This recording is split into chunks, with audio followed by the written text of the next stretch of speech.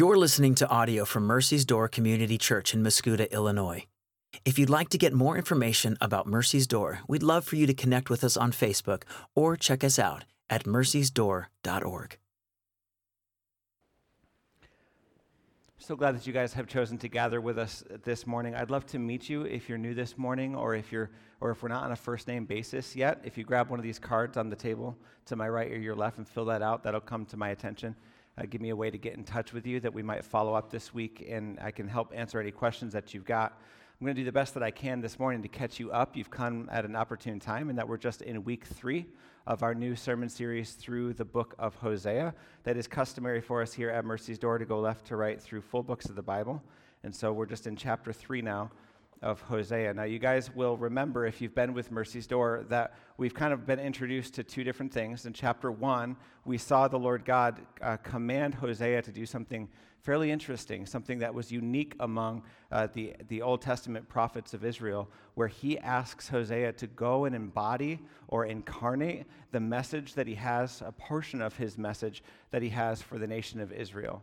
We talked a little bit about the state of affairs in 8th century BC Israel and the state of their rebellion, their rampant idolatry, idol worship happening in 8th century BC in the northern kingdom under the reign of Jeroboam II. And this is kind of the backdrop of the prophecies that are being spoken in the book of Hosea. But chapter 1 opens not with a message for the people of Hosea, for the people of Israel, for Hosea to go speak, but a command on Hosea's life to go and take some actions that are going to produce a theater for the people of Israel to see the content or the heart of God in the message that he had. And so you'll remember that in chapter 1, what he says to Hosea is, I want you to go and take for yourself a wife who is going to be an adulterer, who is going to be unfaithful to you. And with her, I want you to produce these 3 children. And I want you to name these 3 children Jezreel, which means scattered people, no mercy, and not my people. Scattered people, no mercy, and not my people. And so Hosea does. He goes and he takes Gomer, his wife, and she's unfaithful to him. And he knows this on the front end, that he's going to marry this woman who is going to violate their marriage covenant. And he has 3 children by her with these really wretched names, these fearful names that give us a sense for where the track of events is going in this period in Israel's history. And then in chapter 2, we move off of the details of Hosea's life, and we start to see the prophecy start to flow from his lips. And God starts to make some commitments through the mouth of Hosea. In the first half, we said that he was really speaking the judgments that were coming for Israel on account of their rampant sin and idol worship, the different ways that his judgment was going to, and the consequences that were going to rain down on them. But then in the second half of that chapter, we see some promises of future restoration that are coming for the nation of Israel. And so it's kind of this 2-part prophecy that begins to be spoken in chapter 2. And then in chapter 3, we are brought back into the theater of Hosea's marriage, into the theater of Hosea's life, this embodiment of the prophecies that God wants Hosea to act out with his life. So hopefully that catches you up just a little bit. Again, we are only in chapter 3, so you could certainly go back, mercysdoor.org, click on resources, current sermon series, and you can listen to all the sermon audio for the last 2 if you want to get caught up. But here, kind of continuing the narrative for Hosea, this is what we see. Chapter 3, verse 1, the Lord God said to me, go again and love a woman who is loved by another man and is an adulteress, even as the Lord loves the children of Israel, though they turn to other gods and love cakes of raisins. And so here, to open up this chapter, what we see is God speaks to Hosea, again, not go and speak, but go and do. I want you to go again. Just like our God, all throughout the Old Testament, was a God, a father, a husband to his people Israel, who went again and again and again, despite their unfaithfulness, to bring them back unto himself. The Lord calls Hosea to go and do the same, to go again, to love this woman who is loved by another man and is and adulteress. See, when he called Hosea in chapter 1, he said, I want you to go and marry a woman who is going to be an unfaithful wife. At this point, what he said would be has come true. His wife has gone and pursued another lover. And I remember last week I talked to you about how this theater is to play out, that Gomer, the unfaithful wife, I want you in your mind to see as a portrait of the nation of Israel. And Hosea is a portrait of the Christ. He's a portrait of God's attitude toward and his actions toward his bride, towards the nation of Israel.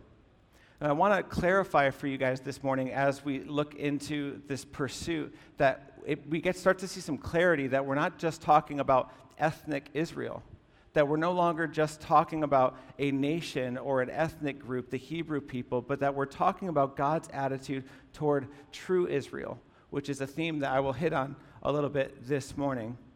That there's this all-encompassing love that is starting to be on display through the life of Hosea. And we saw that come into view in chapter 2 when we talked about God speaking over this child who he had named not my people. He said, on that day I will say, you are my people, and he will say, you are my God, and that we will know the Lord. We'll come back to it. And so Hosea has to go. He's got to go again. He has to love this woman, Gomer, who is loved by another man and who is an adulteress, even as the Lord loves the children of Israel, though they turn to their other gods, to the pagan gods, and they love the cakes of raisins. As a recap, you'll remember that under Jeroboam the first, that the priesthood was kicked out of the northern kingdom of Israel. They scattered to Judah and to Jerusalem, so there is a priestless nation in the northern kingdom, and all of the offerings were being made to pagan gods, to household gods. There was just rampant idol worship. And under Jeroboam II, we read in 2 Kings that he continued to do what was evil in the sight of the Lord, and that he did not turn from the sins of the kings who came before him. And so this is the judgment of God over this, that there's a woman, that the people of God who have been loving another man, another God, this adulteress, but the Lord loves them. Verse 1, even as the Lord loves the children of Israel, present tense, though they turn to other gods and love their cakes of raisins. You remember in chapter 2, we talked about how this was at the heart of the spiritual adultery in Israel, that they came to love all the gifts that flowed from God and started to falsely attribute the things that flowed from God as coming from these other places. And they really started to worship the works of their own hands and to credit these pagan gods, which they had fashioned with their own hands. And he says, they love their cakes of raisins, but I love them. But I love them. So go and love her again, just as I love the children of Israel. Verse 2, and so Hosea, responding to these words from God, I bought her for 15 shekels of silver and an omer and a lethek of barley. And so now we see that in order for Hosea to go and pursue this woman who is his wife, this adulterous wife who has run after other lovers, that she's in some scenario where in order to pursue her, in order to bring her back, he's got to pay. And he's got to pay a lot. He's got to pay 15 shekels of silver and an omer and a lethek of barley. We'll get to that in a second. But why should he have to pay whatsoever for what already belongs to him? We're talking about a pursuit of his own wife. What we see is that in some way, Gomer has gone out and she has pursued these other lovers, and in some way, in her prostitution, she's become destitute to the point of being made a slave, to the point of being made property at somebody's hands. Either a lover has sold her into slavery, either a lover has taken her as his slave. In some way, she has ended up the property of another man. And in order for Hosea to go and pursue her, he needs to pay for what is already rightfully his. In church, isn't this the nature of the redemption of God? We know from Colossians 1 that all things were made through, for, and by Jesus Christ, and yet when he comes and he pays a costly redemption price to take onto himself that which was already rightfully his. And so in this way, Hosea, whose name means one who saves, just like the name Jesus means one who saves, is a type of Christ. He is embodying, he's incarnating the love of God, who goes and redeems and pays for, at great cost to himself, that which was already rightfully his. There is a double portion. Now, the price for purchasing a slave, and you'll see this in Exodus 32. In Exodus 32, we read that if an ox goes and gores a slave in the Old Testament nation of Israel, that the redemption price that had to be paid to the person whose slave was killed by this ox was 30 shekels of silver, and that quantity given for redeeming a slave really carried forward for a long time. We see it show up again and again in different passages of Scripture, even all the way up to the New Testament, where we see those 30 shekels of silver show up again when Judas pays them as the price for the death of Jesus. So 30 shekels of silver is an established quantity that you use to purchase a slave, or to purchase or to pay for the death of one who belonged to another. And here what we see is that for Gomer, what Hosea pays is 15 shekels of silver, and then an omer and a lethek of barley. Now, a lethek is half of an omer, and an omer is roughly 220 liters of barley. So you're talking about 330 to 350 liters of barley. I don't know if you can see that in your mind. I can't. It's a lot, is the point. It's a lot of barley. I want you to imagine hauling 330 liters of barley along with your 15 shekels of silver to pay for your own wife. Now, what we know about barley in ancient Israel was that it was considered an inferior grain to wheat. An inferior grain that was used as animal feed. The poor would eat it, or after a long season of drought, you'll see sometimes the people celebrating that the barley fields have started to grow. It was a poor man's grain. And I want you to try to imagine the humiliation, apart from, let's put the barley to the side for a second, the humiliation of a husband seeking out his wife who is chased after other lovers, finding her, and she's for sale. She's somebody else's property. And he says, "That's my wife. The Lord's commanded me to come and take her back unto myself." And the guy says, "Not for free. There's a price for this one."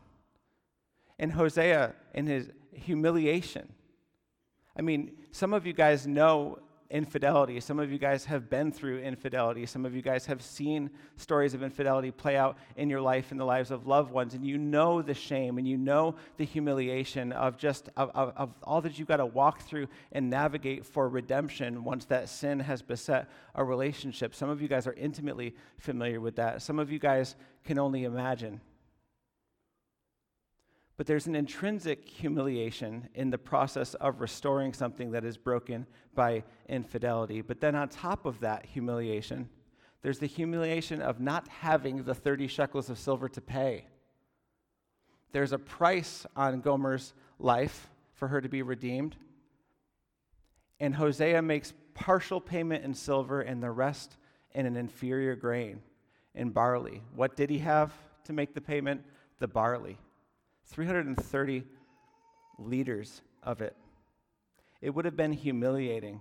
It'd be like digging into your pockets and pulling out buttons and pop tabs and being like, "Is this enough? Everything I have, it's yours. This is everything I have. I've got the 15 shekels, and here's everything else I have, but I'm giving, I want her back." And in this way, we see in a theater, in the price that Hosea has to pay, the costliness upon himself, that he's got to dig into his pockets and offer all the silver he's got, and then a bunch of inferior grain on top of it to come up with the price for his own wife. We see the cost of redemption to redeem what was rightfully his, and yet it pales in comparison to the cost, the humiliation of the cost that the Lord God paid to redeem you, his bride, unto himself. This is where we read that Jesus endured the cross, despising the shame for the joy that was set before him.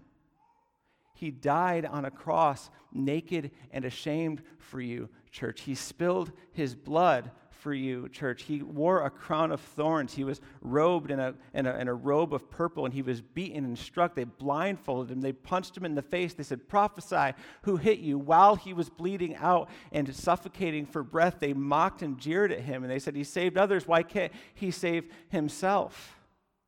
The great cost paid to redeem you was a humiliating cost. Your Lord God hung for you. A grand display of love and humiliation. He despised the shame for what? For the joy set before him.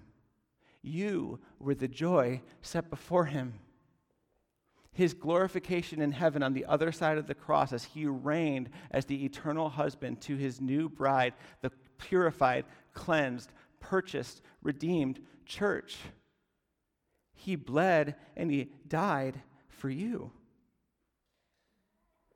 So some of us, we read this and we say, how could the Lord God call Hosea to do such a thing, to have to take back this adulterous lover, to have to pay everything he's got to get her back? How could he do that? And there's something in you that feels like indignant towards the very thought of it, and your heart breaks for Hosea. I tell you, let your heart break for the Lord.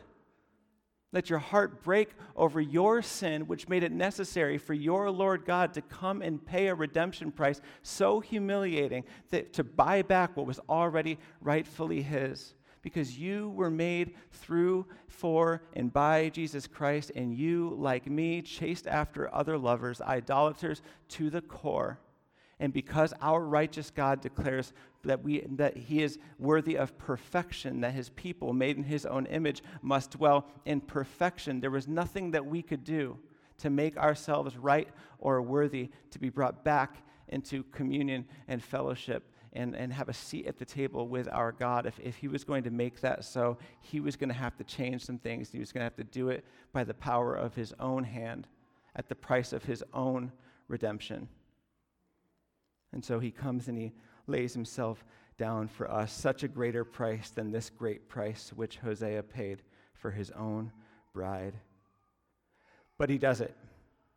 And I'm trying to imagine in my mind as I read this, like, how did he find her? Maybe he knew. Maybe he knew just where to go. Maybe he just went through, like, the back alleys and the streets, like, asking. Like she was in a plural way, and it says that she threw herself at lovers, multiple lovers, that she functioned like a prostitute. Maybe her name was known in the streets, and he goes calling out the name of his wife. Somebody tell me where to find her. And when he finds her in the muck and the mire. He finds her so destitute that she doesn't even have autonomy anymore, and for him to bring her home, he needs to purchase her. And this is how the Lord found you. You were not moving toward him. You were not sprinting toward heaven. You were not seeking him out.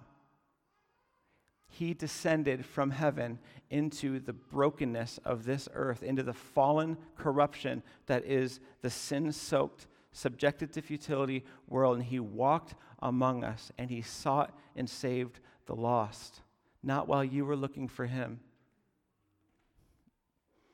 No, Hosea went out and he found her. His command was, the Lord's command to Hosea was, you go again, and you love that woman just as I love the children of Israel. And so then he brings her back into his home, and he says to her, verse 3, you must dwell as mine for many days. You shall not play the whore or belong to another man. So will I also be to you. And so he basically redoes his wedding vows. He says, no, you shall be my wife, and I shall be your husband. You must no longer run after these false idols, but know this, so also will I be to you. See, some of us, we imagine a God who redeems us begrudgingly, who says, here's what I require of you now, but don't you expect anything from me after what you've done. But Hosea doesn't just buy her back. Hosea doesn't just empty himself of everything in order to redeem her, but he then looks her in the eyes and he says, I will remain faithful to you. You shall not play the whore or belong to another man, so will I also be to you. Verse 4, we read judgment. We read what's coming for the nation of Israel. It says, for the children of Israel shall dwell many days without king or prince, without sacrifice or pillar, without ephod or household gods. And so I want to kind of go through each of these one by one. When Hosea says in regards to, again, we're just contrasting his life against the prophecies that he's speaking. Now he's speaking about the nation of Israel. He says that the children of Israel shall dwell many days without a king or a prince. This means that they are not going to have a monarchy, that they are not going to have any type of self-governance, that they are going to belong to another nation. And this is going to be fulfilled when they're conquered by the Assyrians in just a little bit after this prophecy. So in these seasons where Israel are cast into exile, whether Babylonian exile or Assyrian exile, what we see is that the first thing that the Lord takes from them is their self-governance. Their self-governance. You will no longer have a king or a prince. That I will remove from you any sense that you have a say here in your security, that you have a say here in your belonging, in your status as a nation even. He takes away their autonomy or their semblance of autonomy. They don't have autonomy. He takes away their illusion of autonomy. And this was one of the earliest idols of the nation of Israel. They just called out to the God, just give us a king. We don't want you to directly govern us, God. We want a king like the other nations. And so the first thing he takes away, remember contrasting with chapter 2, where each of these things should be thought of like the oil and the wine and the wool and the flax. These are gifts from God that when they take you away from him, he removes. And so here in his judgment, he says, you're going to dwell without a king, without a prince. Then he says, you're also going to dwell without sacrifice or pillar. Pillar you should take to mean like the temple or the places of worship, the altars that they would make the sacrifices on. He says, I'm taking away the religious institutes that I gave to you for the atonement for your sin and for your communion with me. All of that, I'm taking it away. Not that you were using it anyway. They'd kicked out the priesthood. They were making offerings to false gods and false idols. But he said, for these many days that you are exiled, that you have no king and that you have no prince, you will likewise be without the means that I provided for you to be made right with me. And that would have been devastating to hear. And we see that it was devastating to hear. All throughout the Old Testament, these stories of every time that the temple would crumble, every time the borders would fall, every time the walls of Jerusalem would be torn down, somebody's heart would break. There'd be one man whose eyes were on the Lord, and he would see what this meant, and he would cry out, and then the Lord would rebuild and restore, ultimately culminating in Jesus making the church the temple that would never fall. We'll come back to that. He says, without ephod. The ephod was a garment. It's a priestly garment, ceremonial. It was beautiful. It was like you would wear it over your chest and back. It would hang over your shoulders. It was made with purple and scarlet and gold threads, and the priests would wear it, and there were these straps that would hang off of them, and on each strap on the shoulders would be these two stones. They were called the Urim and the Thummim. And in the ancient days, God would allow the priests with these two stones to inquire of him and to ask him questions, and he would commune and communicate with the priesthood through these stones. They would ask him questions about where they should go, ask him for guidance, and then when the priest was wearing these, he would use these stones to communicate with them. It's a really interesting period in their history, but God says, I'm going to take that away too. And symbolic in taking away the ephod is I'm not only taking away the priests themselves, but I'm taking away the communion that you have with me and the intercession that you have through them. that divine guidance and that divine communication that he provided through the ephod is taken away from them. So he says, you will not be a nation. You will not be autonomous. You will not have the religious practices that I have given to you. You will not have the priestly intercession or the priestly communion with me. And this all builds up to this promise, the promise that is repeated from chapter 2. You will have no household gods. Amen. Take away all this stuff, but guess what I'm taking away too? Your household gods. And for this period where there's no household gods, like in chapter 2 where God said, I will remove the name of the Baals from their mouths. This is what he's doing. By declaring his judgment over them, he is removing from them their household gods. He is tearing down their idols by turning them over to them. He's saying, go.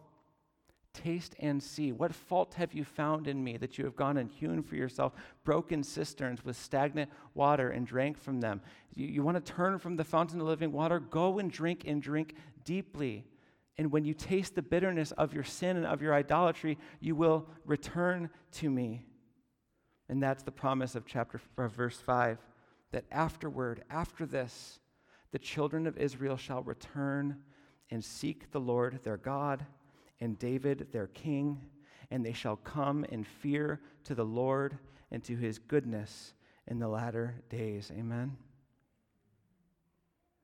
And this is where I want to circle back on what I was saying in my introduction about true Israel.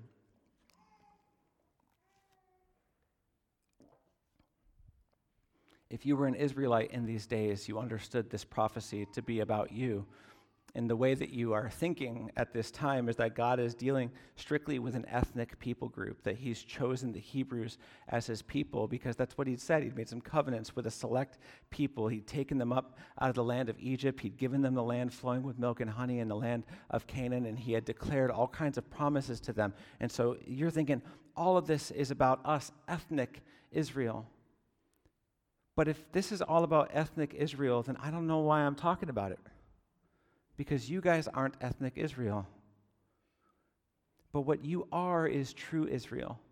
And what the progressive revelation of the scriptures teach us is that the Lord was not concerned with ethnicity or race or region. He wasn't concerned with national borders. He was concerned with the circumcision of the heart, with true Israel. And we see this from the very beginning as he reveals this progressively, where even in the ancient days, when a foreigner or a sojourner would come into the land of Egypt, the Lord would allow them to be grafted into his people. Just become circumcised and declare your allegiance to the one true God, and you're in.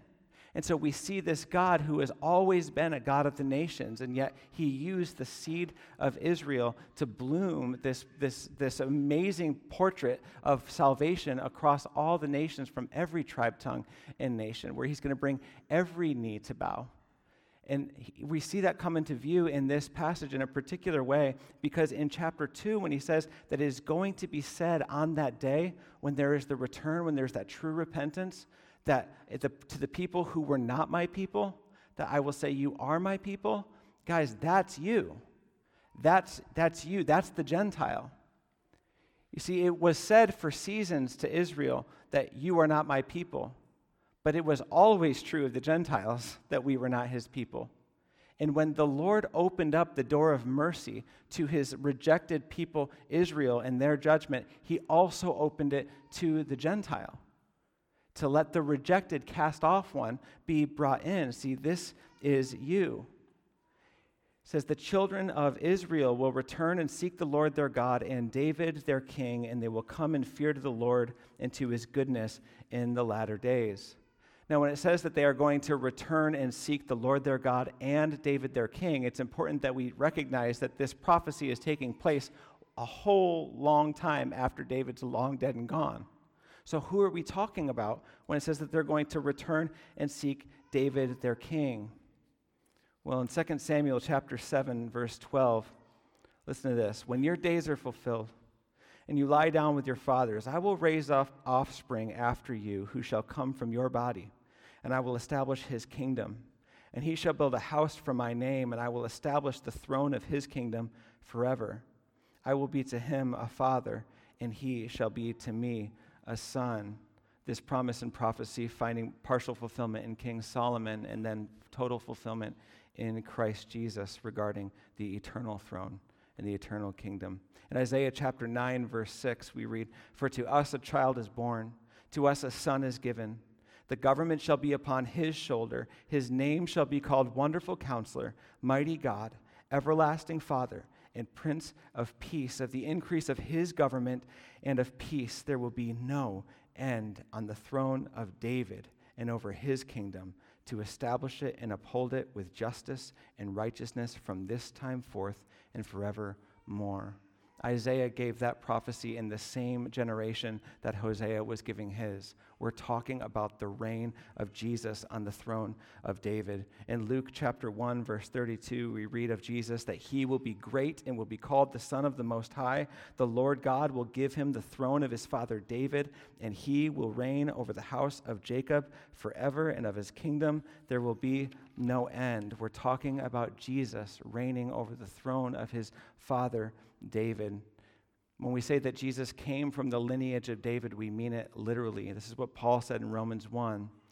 "It's me, Paul, a servant of Christ Jesus, called to be an apostle, set apart for the gospel of God, which he promised beforehand through his prophets in the Holy Scriptures concerning his Son, who was descended from David according to the flesh." And if this is not enough, then just listen to Jesus himself in Revelation chapter 22 when he says, "I, Jesus, have sent my angel to testify to you about these things for the churches. I am the root and the descendant of David, the bright morning star." Here, all the way back in 8th century BC, the return to God, the seeking after their King David, the long dead King David. We're talking about the one who would reign eternally, the promised one who is going to reign forever and ever and ever on the throne of David, the one Lord God, Jesus Christ. So this is how you see yourself in this story.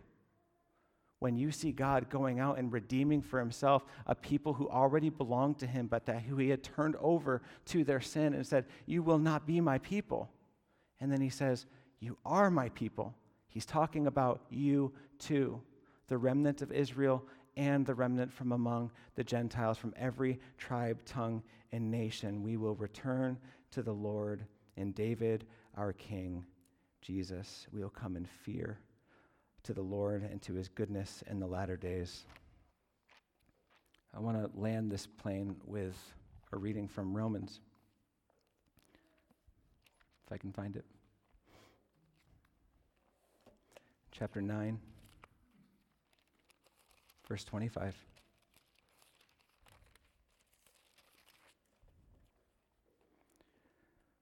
Paul is quoting from Hosea here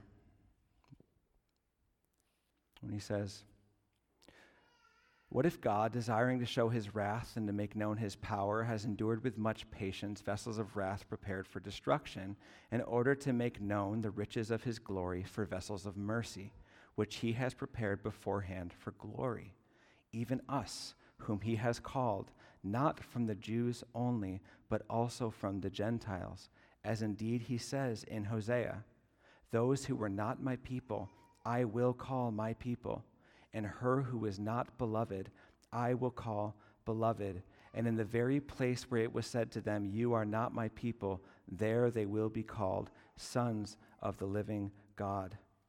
And Isaiah cries out concerning Israel, "Though the number of the sons of Israel be as the sands of the sea, only a remnant of them will be saved.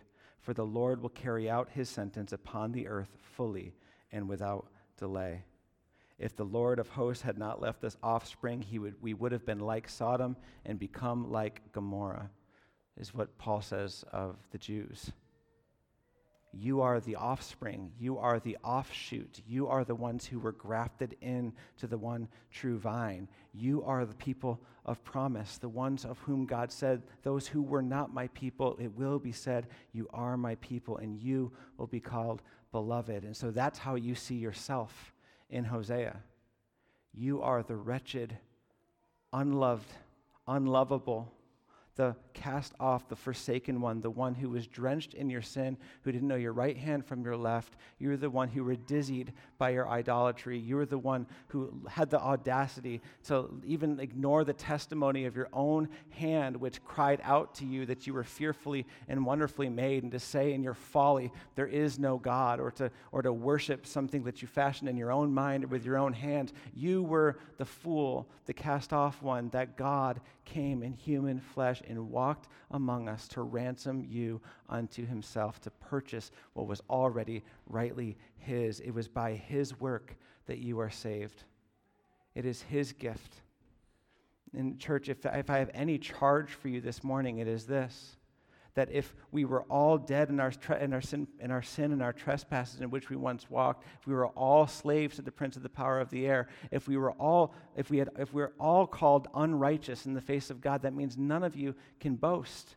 It means all of us bear the same gospel testimony of grace, that it was by the work of Christ alone that we were made children and sons and heirs of the promise according to the gospel of Jesus Christ. And so who would you withhold it from? If he can reach into those types of depths, the depths that Gomer was in for you, who can't he reach? To whom should the gospel be withheld? He gathered you, and he's not done gathering. And so we go with the heart of Hosea, with this message of hope, as the bride of Christ, to invite dead and dying people to come and repent and to call on the one who sits on the throne of David for their eternal life. It's the gospel mission that he took for you. It's the one that's on display in the whole of Scripture, and it's the reason why you're still here. He didn't snap his fingers and bring you home at the moment of your salvation, because he's chosen in his sovereignty to use you in the way that he used Hosea to go and gather his sheep, to proclaim the name of Christ, that the sheep would hear it and turn from their sin and join you at the dinner table in heaven. So go gather your lost brothers and sisters is the charge there. As you consider and you root out your own, we're coming to a close here. I don't know if the band wants a heads up, but if you are considering the place where you ought to repent right now, the place where you still are warring against your idols, do that.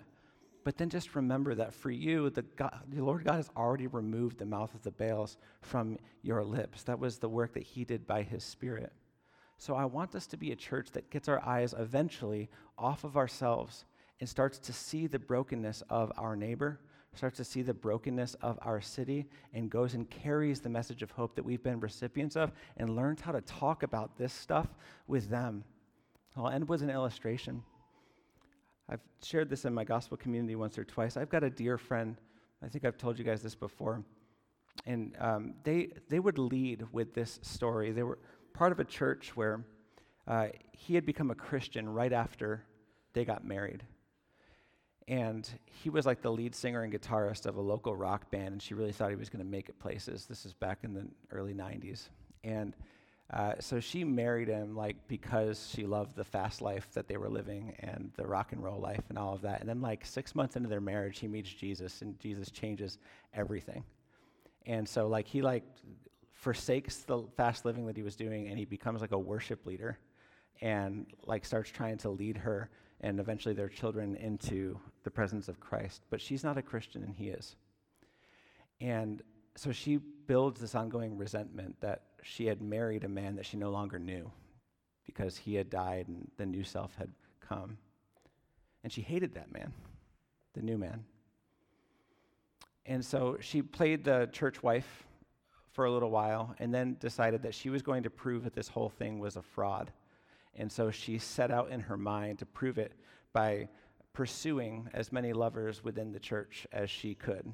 And she had a high success rate, and that church doesn't exist anymore. And many of these people were his closest friends. Some of them were on staff with the church. Some of them were pastors. And now this church, which no longer exists, is rubble as the people scattered through all the controversy and the rampant sin.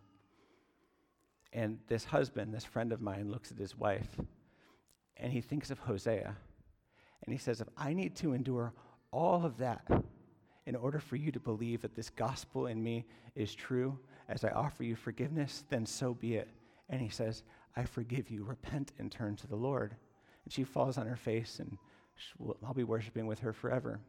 No, praise be to God.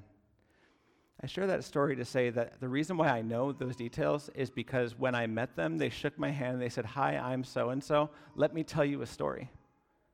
And that's like how they introduce themselves, because they can't tell the story of Christ's goodness in their life without telling the truth about the lengths and the depths to which he had to go to ransom and rescue them. And this is my charge to you, that nobody can understand the gospel message that you are preaching if you leave out the part where you were dead in the trespasses in which you were once walked, and Christ alone bore your sin and your shame upon his own shoulders and made you a new creation. Jesus did not add himself to your life. Jesus slayed your life of sin and then gave you a whole new one. And that's the gospel testimony of your life. And we need to learn to talk about it in the way that the story of Hosea is played out. No details are spared here. When you say, Jesus saved me, I want to know from what? From what?